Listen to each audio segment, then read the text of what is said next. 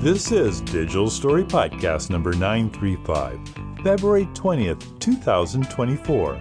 Today's theme is, how do I pick my best shot? I'm Derek Story. Photographers tend to be too hard on themselves or way too generous when evaluating their pictures. But there's a middle ground, and to reach it, we need to honestly answer a few basic questions during the review process. In the first segment of today's TDS Photography Podcast, I'll let you know what those are and how they can help you make better choices when selecting your images. All of that and lots more. I hope you enjoy the show. So a little background on this week's podcast. Starting on Wednesday, we have the first installment of a brand new online workshop called Photo Critique and Building Your Portfolio. I'm very excited about this because one of the things that I have observed during our workshops, whether they're online or physical, one of the things that photographers really want is good feedback in learning how to better select their photos. And I thought, wow, we incorporate this in other workshops. What if we did a workshop that was focused on this? And it's been a lot of fun to prepare for this workshop. Now, this one is sold out, but I'm going to be offering it again in the future, and I'll certainly let you know when I do. This is really an interesting subject, so I thought, why not talk about it on the podcast too? And that's what we're going to do today. Let me run a scenario by you. Have you ever opened up your laptop to show off a favorite picture, one that you worked really hard on, only to have the viewer rave about a different shot you had passed by? You're thinking, but I've worked hours on this to get it perfect. And you tell the viewer that, and he or she says, oh, well, that one's nice too.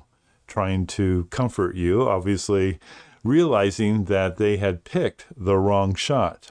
And the bottom line on this is that as photographers, we have many blind spots when evaluating our own work. And one of the most common blind spots, in my opinion, is that if I spend a lot of time working on a picture, it's better than all the others. Now, that may or may not be the case. But how do you know? Well, you can move the odds more in your favor by analyzing your favorite photos using this process, and let me go over it right now. Initially, there are 4 steps, and the first few steps you're going to be very familiar with because all of us kind of do this sort of thing. You go out, you do a photo shoot, and let's say that you have 100 images from your photo shoot. So you come back and you load them into Lightroom or Capture One or Photos, whatever you happen to use. Now, the first thing you have to do is separate the good shots from the bad ones. So I'm not talking about the great shots. I'm just talking about the good ones from the bad ones. This is very easy to do. So you have 100 images. Odds are solid that you're going to have at least 25 of those that will be good. They could stand on their own with very little image editing. They're just good pictures. Now, that doesn't mean they can't be made better, but they're good. They're solid. All right, so you separate those 25, and I do this with star ratings, for example. The bad ones, well, they just go bye-bye most of the time. The good ones get a 2-star rating. So I got 25 2-star rated images. All right, so they go in their own folder because now I only want to look at those 25 shots. And I think there's something that happens psychologically when you keep upping the ante, when you keep getting rid of shots that aren't as strong and are only looking at strong shots. I feel like it's easier then to see the strong shots among the strong shots, if you know what I'm saying. So you've got those good photos, those 25 shots in their own album. Now you go back through those 25 again, and I just do a second rating. So the ones that are better of those 25, I give them a 3-star rating. And that'll usually be 5 to 10 photos. So now you have your 5 to 10 images that initially are your best shots from this photo shoot. And none of this is really great science at this part. Where it gets hard is when you have to pick the best 1 or 2 from those 10. That's the part that gets very difficult, I think.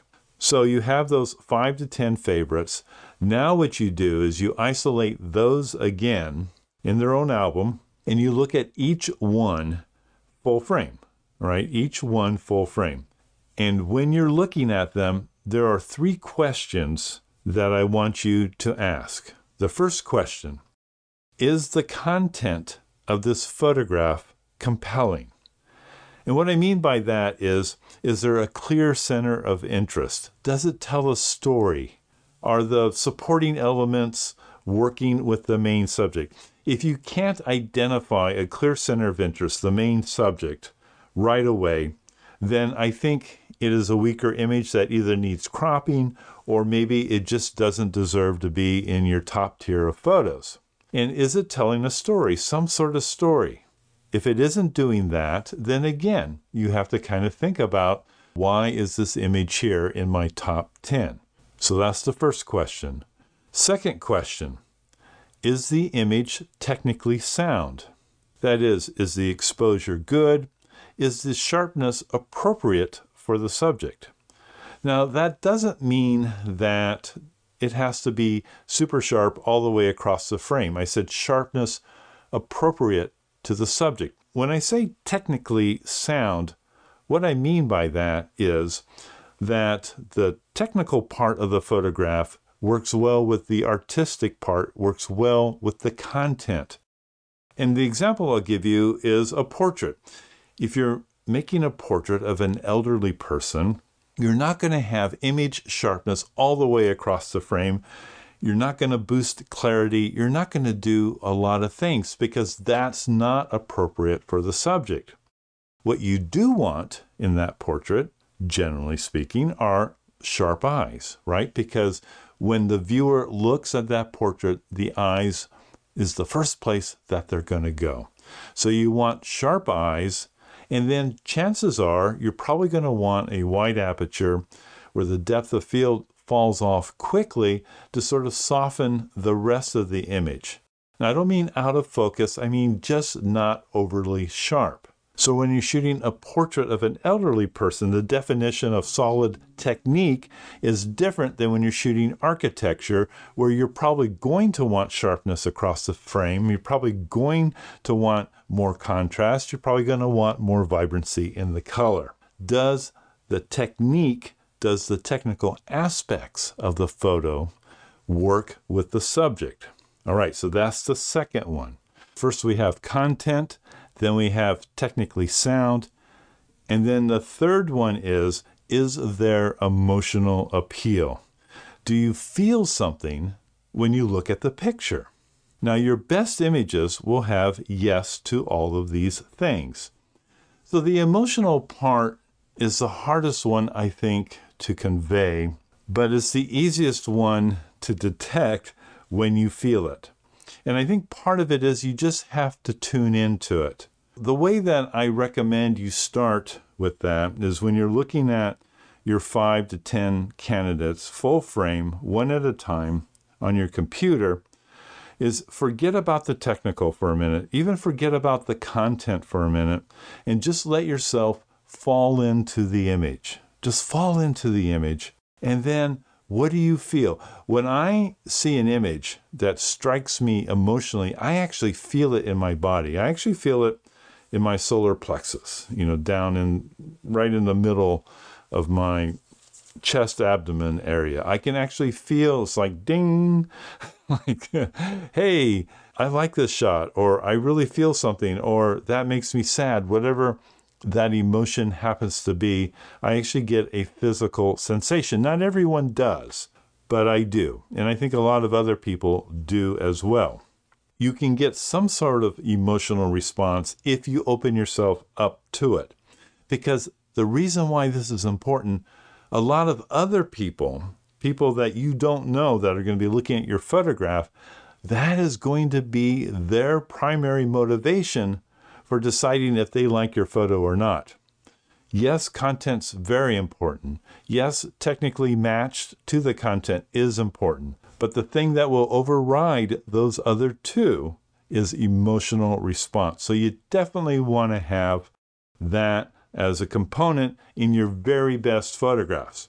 We're talking about trying to pick a photo to show at your next camera club meeting. We're talking about a photo that you're going to enter into a competition. You're talking about photos that are going to accompany something that you're writing on your blog or in an article or something like that. We're talking about those kinds of photos. Not every photo that we take has to undergo this type of scrutiny. We're posting things on Instagram, Facebook, and other places, social platforms all the time that are basically just celebrating our life. And we're sharing that celebration with other people. Those photos don't have to go through this. Otherwise, our output would be very slim if we had to scrutinize each shot the way that we're talking about right now. But there are those times, those special photos that we want to have in our portfolio, that we want to show on our website, that we want to feature on Flickr and other places like that. How do we determine which photos to show? This process can help you with that. Now, one of the things that I've observed during our lab sessions at TDS workshops is that many photographers give too much weight to the technical considerations and not enough to the content and emotion. And of course, the irony is, as I just explained, if we had to live without one of the three, content, technical, emotion, well, then technical would be the one that we could live without. Photos that have interesting content with emotional appeal, they will always outshine technically perfect images with general audiences. Once your person identifies your main subject and is attracted to it, game's over. You've won them. You've won them over. Pixel peepers may criticize image noise or plugged up shadow areas, things like that. But in my opinion, they're missing the point. And that is where their head is at. They're closed off emotionally. They're not looking at content. They are looking at specific aspects of your photo, and those aspects are not as important as content and emotion. You have to take their opinions with a grain of salt. When they're really banging on you about something, let's say image noise, that's a good one, then you go, okay, in your mind, thanks, duly noted. Maybe later on, you run it through one of your apps that reduces image noise and you're done. Or maybe image noise is part of the artistic interpretation of the shot and you just ignore them altogether. People who put their noses right up to big print, you've got a big 13 by 19 print hanging on the wall and they go right up and put their nose right on it and go, oh, this isn't as sharp as it could be. And you go, well, most people view that image about 3 to 4 feet, and at 3 to 4 feet, it looks really nice. You know where I'm going with this. So you have to take those folks with a grain of salt. So I think you should try this. I think you should try this method and see how it works for you. Take a shoot that you've already done that has 50, 100 shots.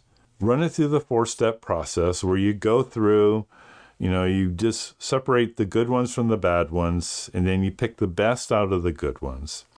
And then you ask these 3 questions while looking at those images, full frame. Mark notes, right? Right. For the workshop that we're going to do, I actually have a score sheet that our workshop participants are going to use, that they can actually keep track of all these different elements that I'm talking about, and they end up with a numeric score at the end of it. They have scores, let's say, for their 10 shots that they're weighing. Those scores are going to be different for each shot, right? And then you go, wow, that score got a 90. This one got a 78. I never really thought that this one was a better shot, but now that I'm really looking at it, now that I'm falling into it, I think it is the better shot. It just gives you a language. It gives you a methodology.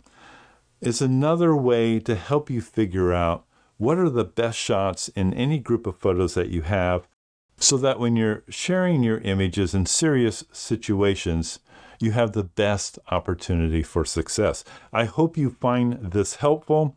By the way, I'll mention that I have an article on medium.com, and I'll put the free link for this article in the show notes of this podcast, and it really goes into even more detail than I'm discussing right here. I think it'd be a nice reference to go along with the show notes.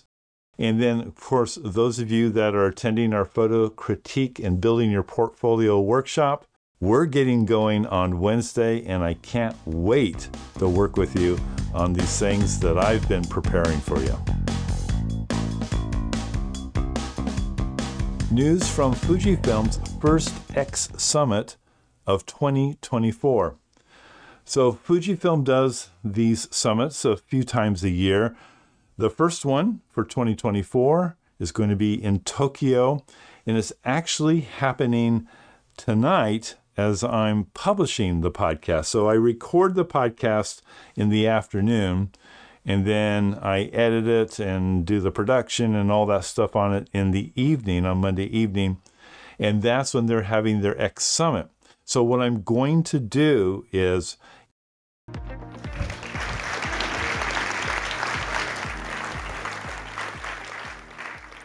Hi, everyone.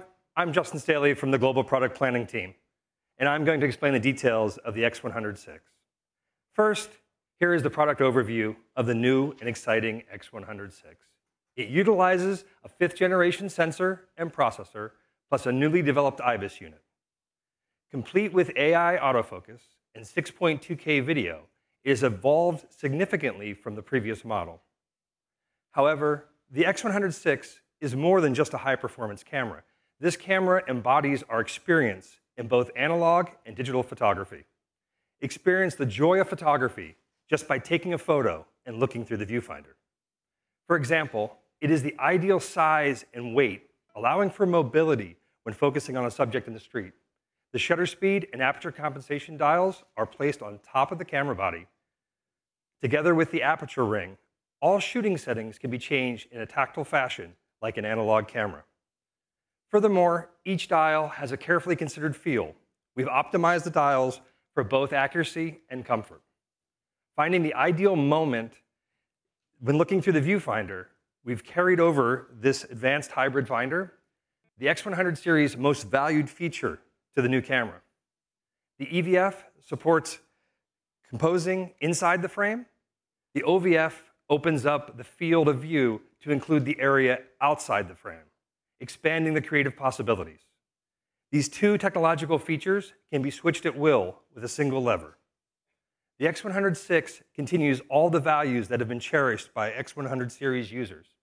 This is a camera that retains and redefines the concept that has been well received by many and is equipped with our latest components.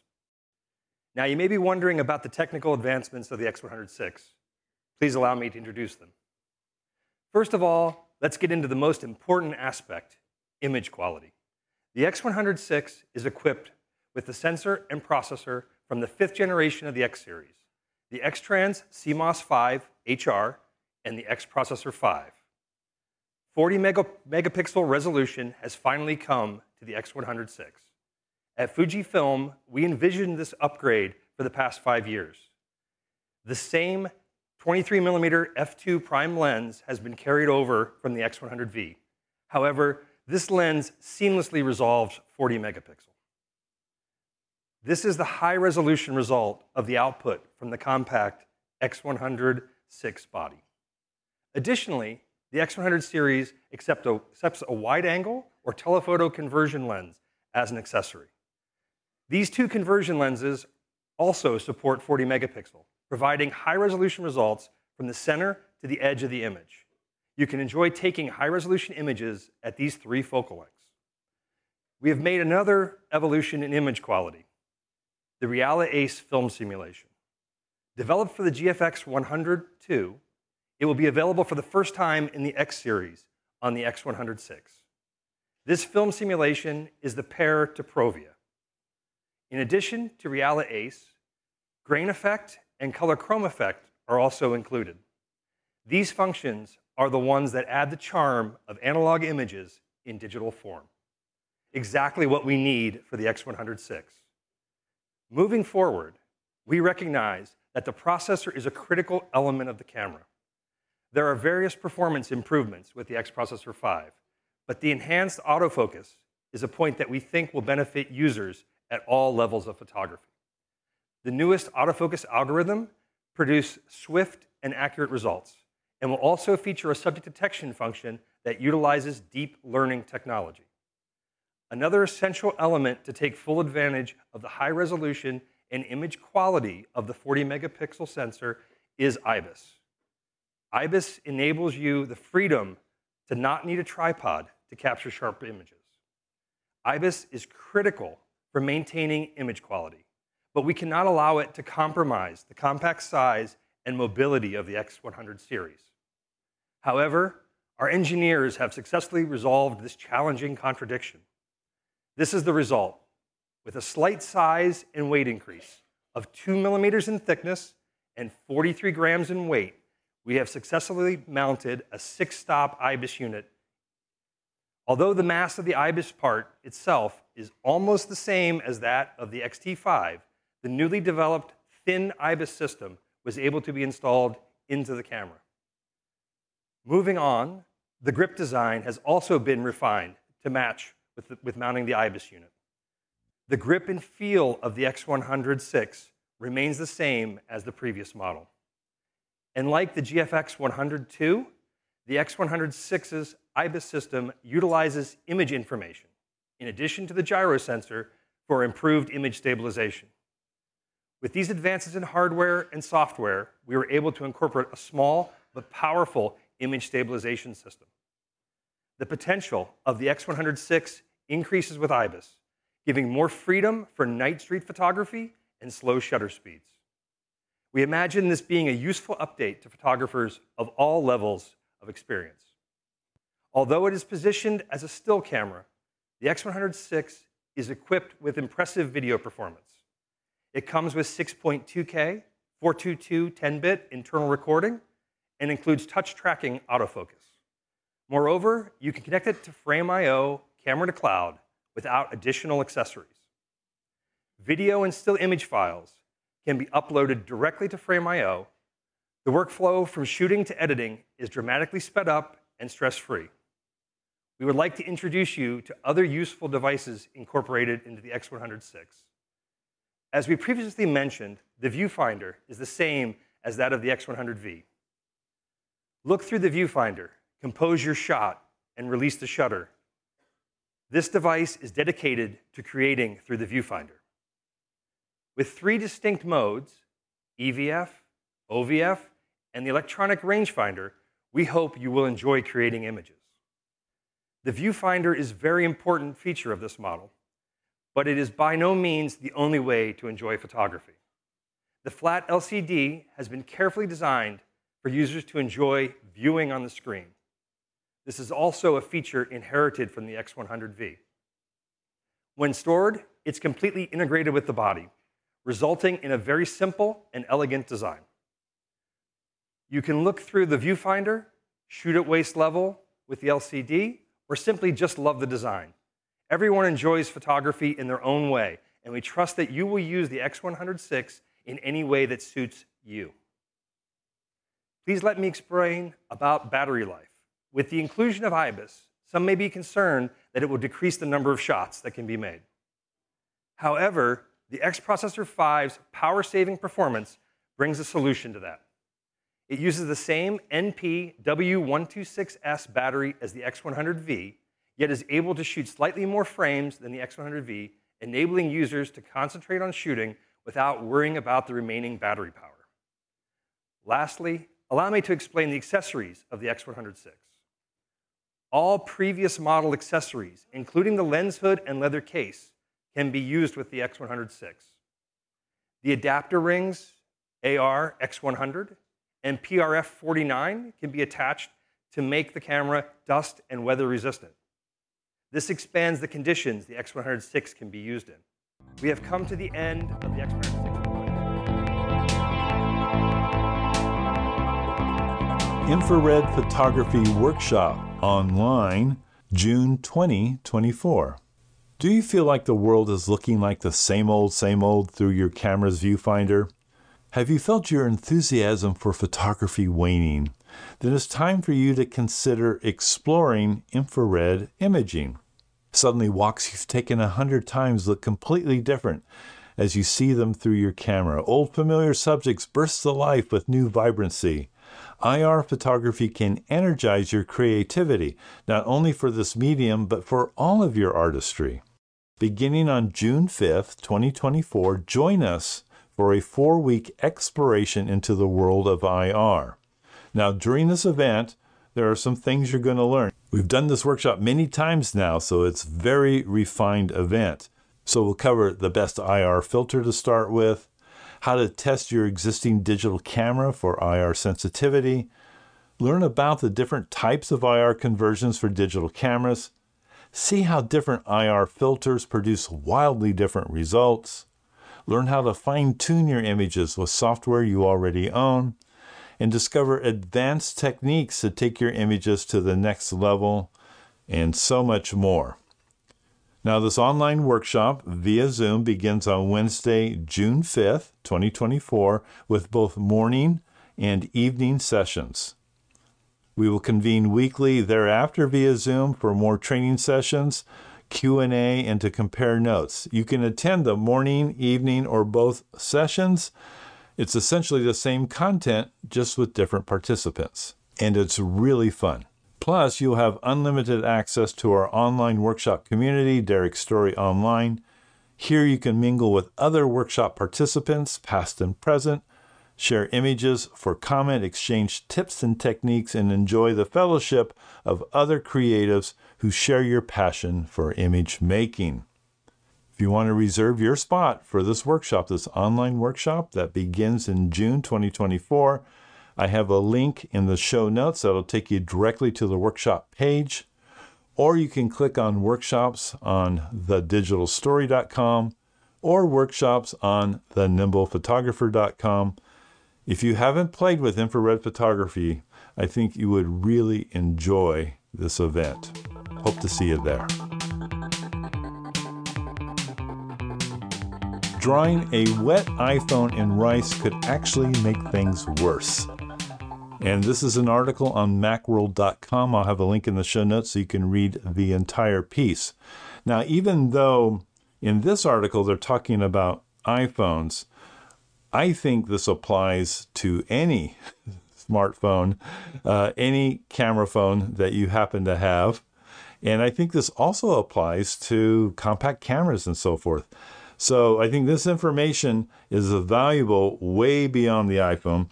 But I'll go ahead and read what they have here. Obviously, it's Macworld, so they're going to focus on the iPhone. Let's see what they have to say. For years, we've turned to simple household staple when we need to save our iPhones from a liquid death, a bag of rice. This method is decidedly low-tech. Just pop your phone in a bag of rice, seal it up, and wait for a day or two. The idea is that the rice will draw the water out from inside the phone before it can fry any internal parts. People who have experienced waterlogged phones swear by it, and there's a ton of anecdotal evidence to show that it does indeed work. However, researchers have been claiming for years that it's all a myth and rice doesn't actually dry your phone faster and could slow down the process, leaving your logic board susceptible to further damage. And a new 2024 support document from Apple actually advises against using rice to dry out your iPhone since it could make matters worse, as, quote, doing so could allow small particulates of rice to damage your iPhone, end quote. Instead, Apple suggests the following steps. Tap your phone gently against your hand with the connector facing down to remove excess liquid. Leave your iPhone in a dry area with some airflow. After at least 30 minutes, try charging with the Lightning or USB-C cable or connecting an accessory. If you see the alert again, there is still liquid in the connector or under the pins of your cable, leave your iPhone in a dry area with some airflow for up to a day. You can then try again to charge or connect an accessory through this period. It may take up to 24 hours to fully dry. If your phone has dried out but still isn't charging, unplug the cable from the adapter and unplug the adapter from the wall if possible, and then connect them again. Among the don'ts, Apple also urges against drying your iPhone with an external heat source or compressed air, or inserting a foreign object such as a cotton swab or paper towel into the Lightning or USB-C port. So there you go, the bag of rice. I personally know people who swear by this method. And in fact, my boys are two of them who swear by this method. But it appears that you may have even more success without the rice, just following the steps outlined in this article. Again, if you want it for reference, go to macworld.com. I have a link to the article in the show notes, and then you can bookmark it for further posterity or to use if you get in a disagreement with a very adamant rice user.